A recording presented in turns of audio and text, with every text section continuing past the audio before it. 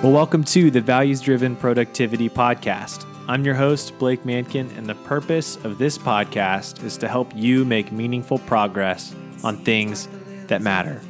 In today's episode, a conversation with Scott Kedersha about what it means to really value your marriage and whether you're single or engaged or in a marriage that feels really easy or a marriage that feels really tough. There's something in this conversation for you. So I'm really excited for you to hear what Scott Kedersha has to say about what it means to value your marriage. When all is lost and the world is losing too, hope is all we've got to get us through. Yeah, we'll make it, I swear. And we'll make it, I swear.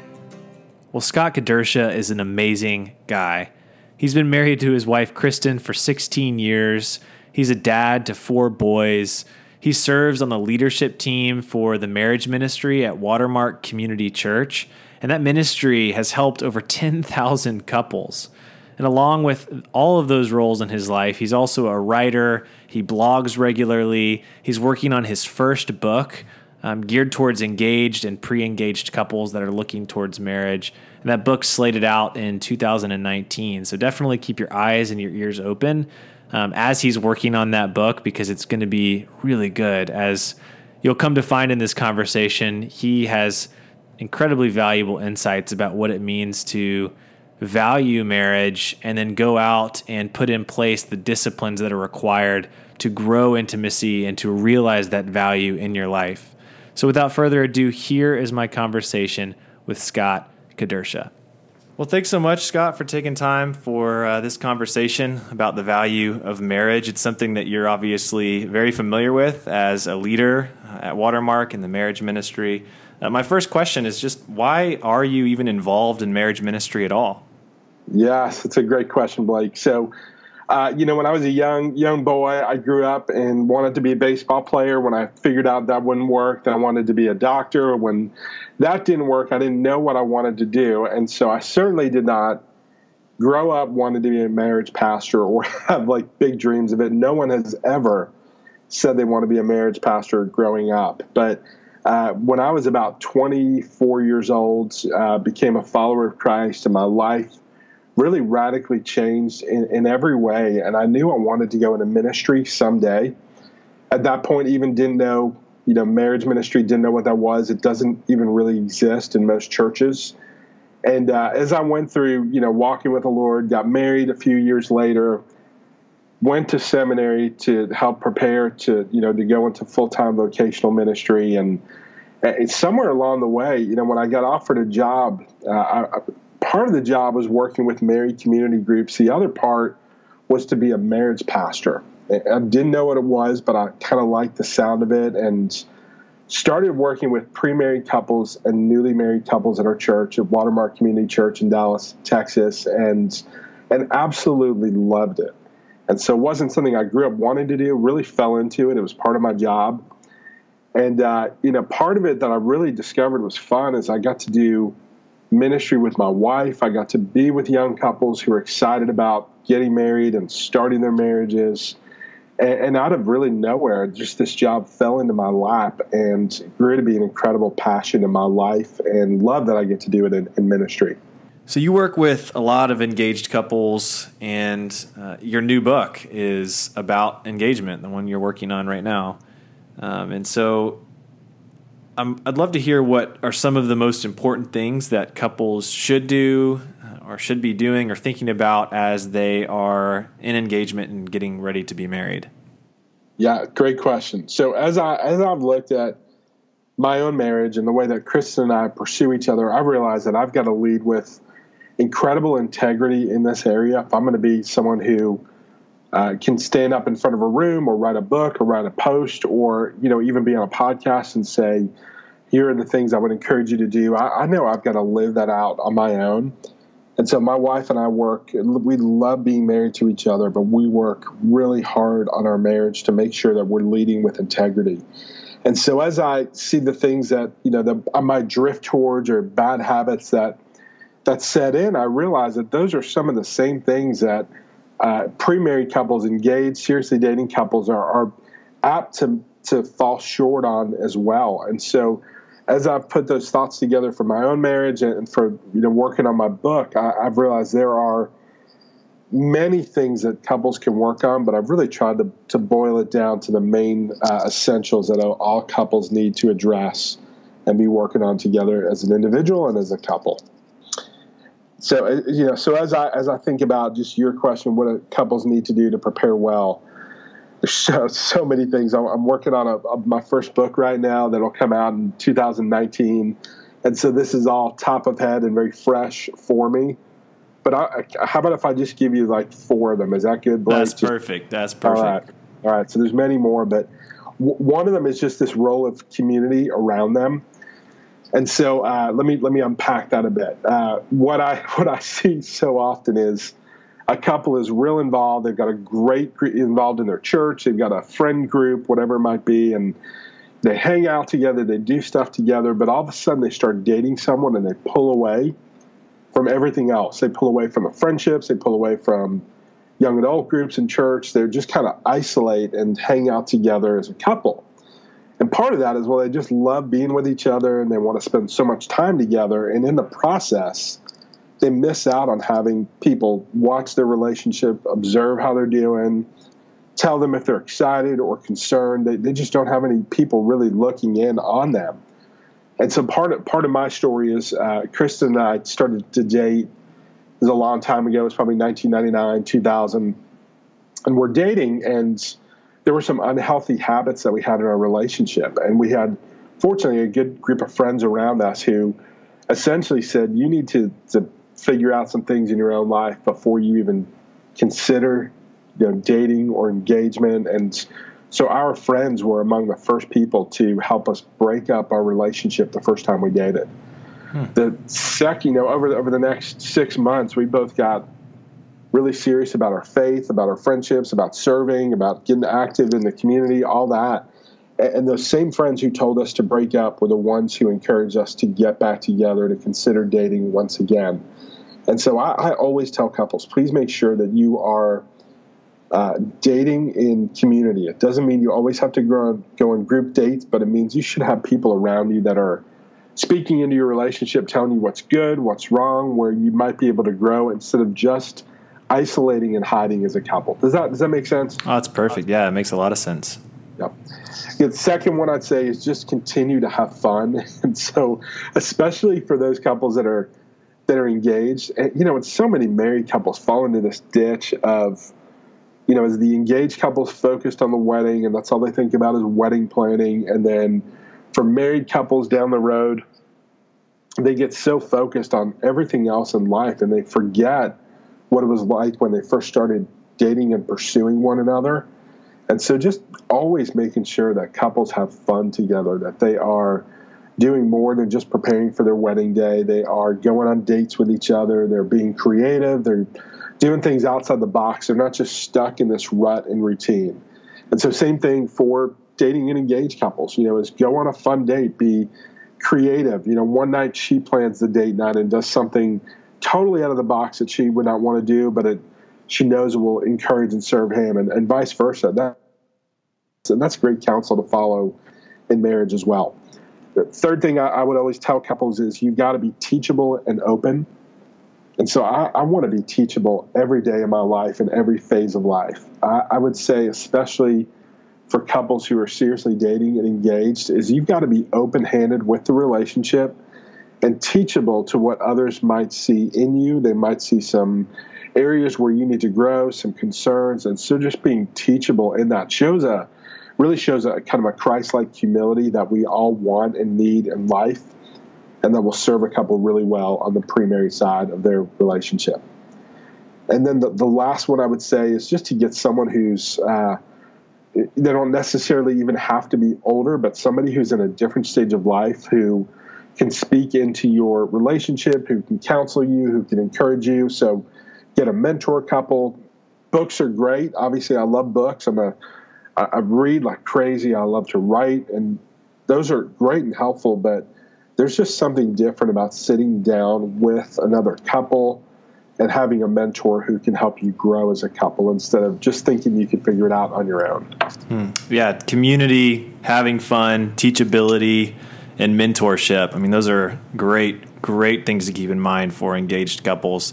And after couples get engaged and they've been married and they're newly married and then get into the years of marriage, does that advice change at all, or what would you add to some of those points for couples who have gotten past even being newly married or engaged and have now some years under their belt in their marriage?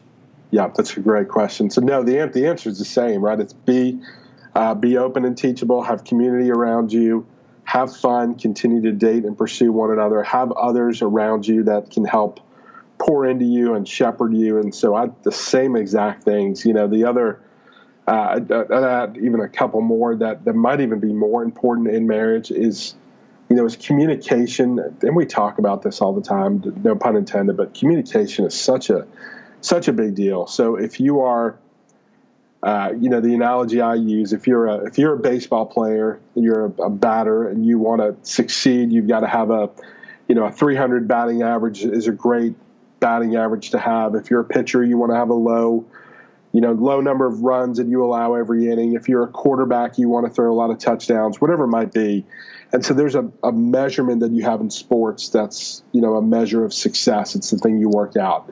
If you are a business person, you are probably measured on sales and how you're doing at marketing, whatever it might be. In marriage, a similar piece is not your batting average. It's not the number of sales you make. It's how well you communicate often distinguishes the good couples from the great couples.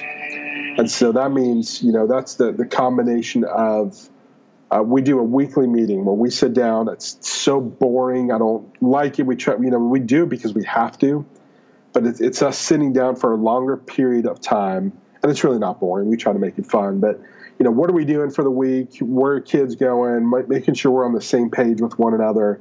So there are times where there are longer blocks where we're going to communicate.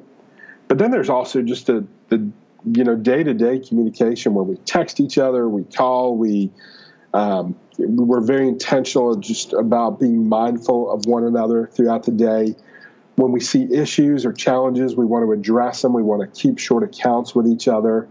And so we're kind of freakish on resolving conflict, that we want to resolve, discrepancies as quickly as possible and consistently as possible.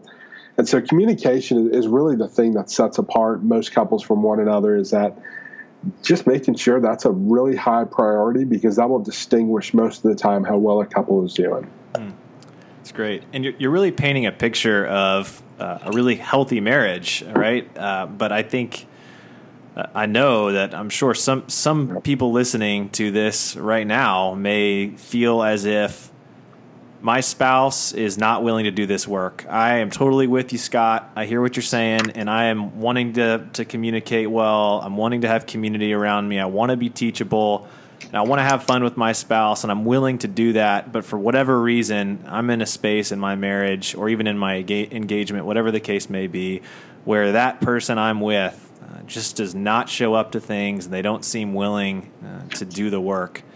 So how would you advise that type of a couple or that type of a person who's in that situation?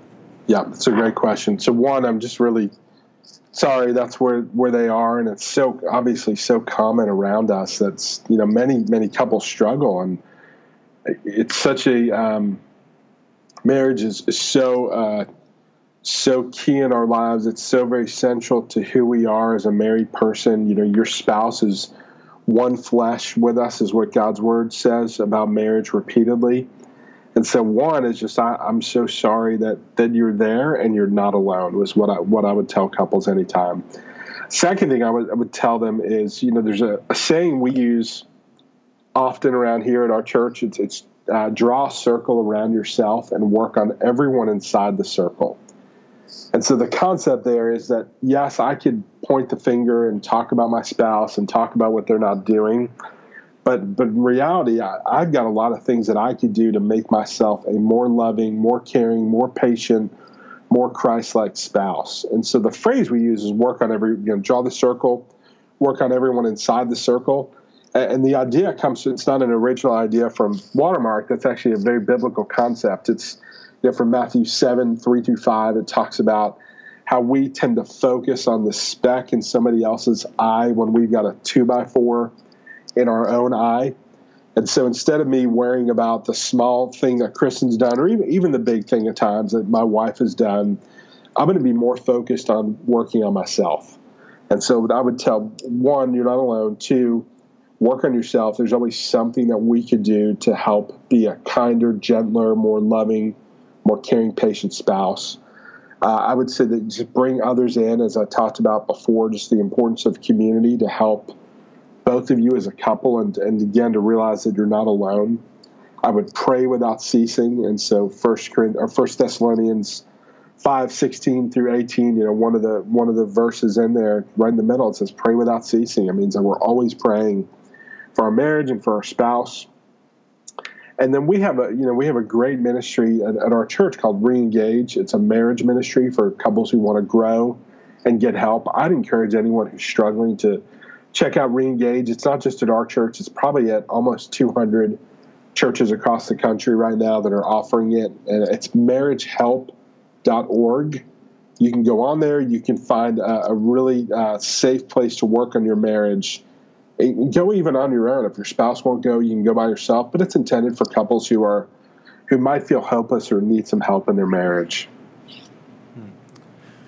Yeah, and I wonder even if you would be willing to share what you've shared with audiences before and have shared with me just about even early in your own marriage where it wasn't as easy as you maybe thought it would be, and just how you both worked through that in the midst of that season where your marriage was challenging.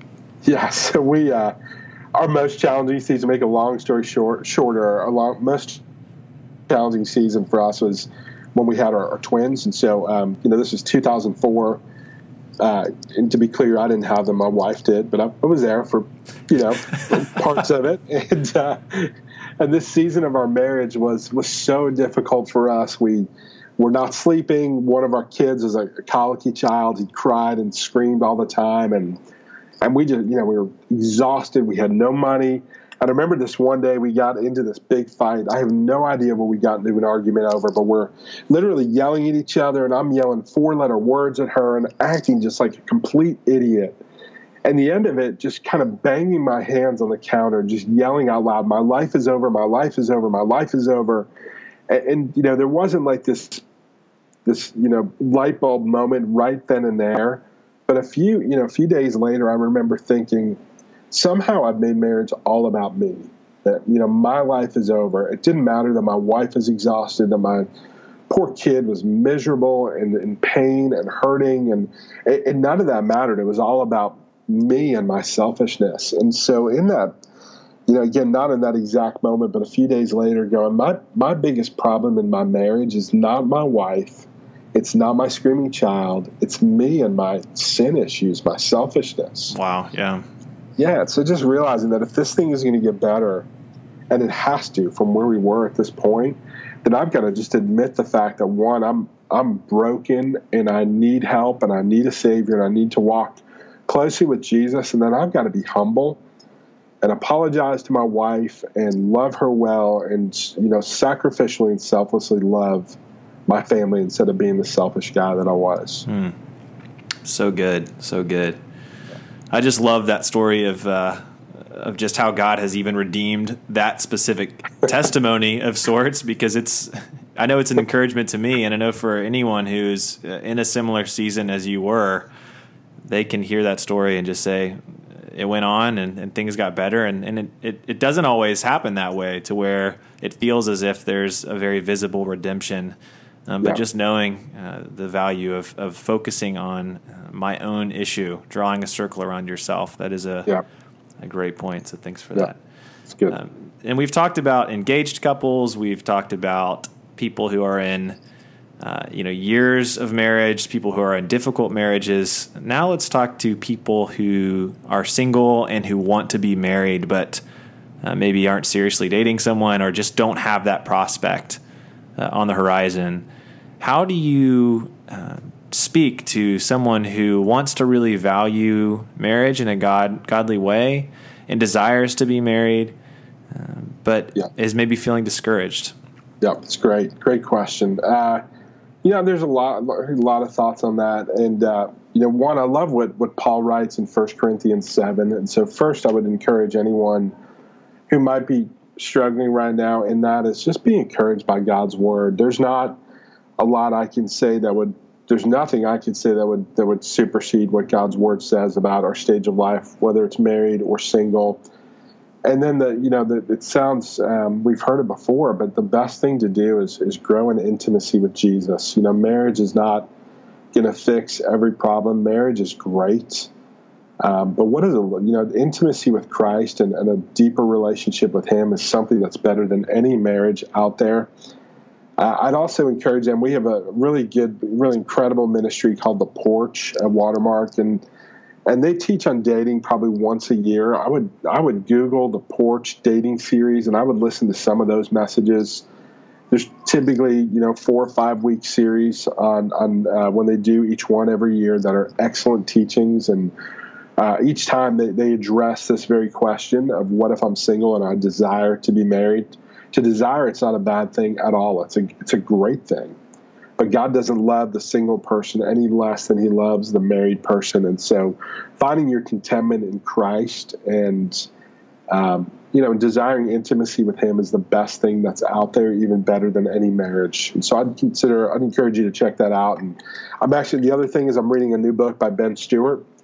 It's called Single, Dating, Engaged, and Married, and he does a great job of what I've seen so far of addressing every stage of life, and so be encouraged by what Ben has to say in his book as well. Just getting back to values and your own personal habits, what is your favorite habit that you do on a regular basis that you believe helps you realize the values that you have in your life? I love this question. Okay, so there's I use an app on my phone that's called the Streaks app, and every day I have 10 different things that I track. And this is a little bit weird, I know that, but it helps me. And so I track things like reading my Bible, journaling, things I'm grateful for. Am I exercising? Am I drinking enough water? Things like that. There's 10 of them. The 10th one, and the one that actually is the biggest help for me is tracking my food and what I eat. Now I wouldn't recommend that for everyone. In fact, I don't know who I'd recommend it for. It's been helpful for me because I figured out the one lever that affects the rest of my life more than anything is how well I'm taking care of my body and eating. And I don't have as much control over my schedule, over interactions I have, over time for exercise. And I do have some level of control over all of those. But the thing I really have almost complete control over is what goes in my mouth. And my biggest struggle is not taking care of my body, not eating well. And I found that if I eat well, if I track, then that affects every other part of my life. It affects my energy levels, my passion, my relationships, how I feel, how I look, my health, all of that is connected. And so I would say this is my least favorite but most helpful habit I have that helps me realize every value is just making sure that I know what's going inside my mouth and inside my body and taking good care of myself as best I can. That's awesome. And the Streaks app, you're right, is a great way to help track those daily disciplines. That's so good. So good. Well, lastly, Scott, thanks so much for the time. How can people get in touch with you, and maybe feel free to just share a little bit about your upcoming book as well? Yeah, great. So I blog and write at scottkadersha.com. And so it's not easy to spell. I know you'll have it as a link, or you can just Google what it sounds like. But I love to write about marriage, parenting, relationships, books, ministry, leadership. And so I typically write once or twice a week on all those topics. And then I'm on all the, Twitter, Facebook, Instagram, it's S. Kadersha would be the best way to get in touch with me on any of those. And then, any interest in what I mentioned marriage ministry wise, At Watermark, we've got incredible marriage ministries. Those can be found at watermark.org. And then, as I mentioned, if there's somebody that's struggling in their marriage or you want some help or some hope, marriagehelp.org is not a direct link to me, but that's a link to some of the marriage ministries that we do here at Watermark that might help you grow in your relationship. Thanks to Scott Kedersha for having a conversation around what it really means to value your marriage. If you'd like to see any resources or links to things mentioned in the show, visit the episode page at valuesdrivenproductivity.com/podcast. You can subscribe to this show almost anywhere you get your podcasts. And if you have a spare moment, please do leave the show a review on iTunes. I would love to hear your feedback. You can also get each new podcast and post delivered to your inbox by joining the email list at valuesdrivenproductivity.com/subscribe. Well, thanks so much for listening to the show. And until next time, make meaningful progress on things that matter.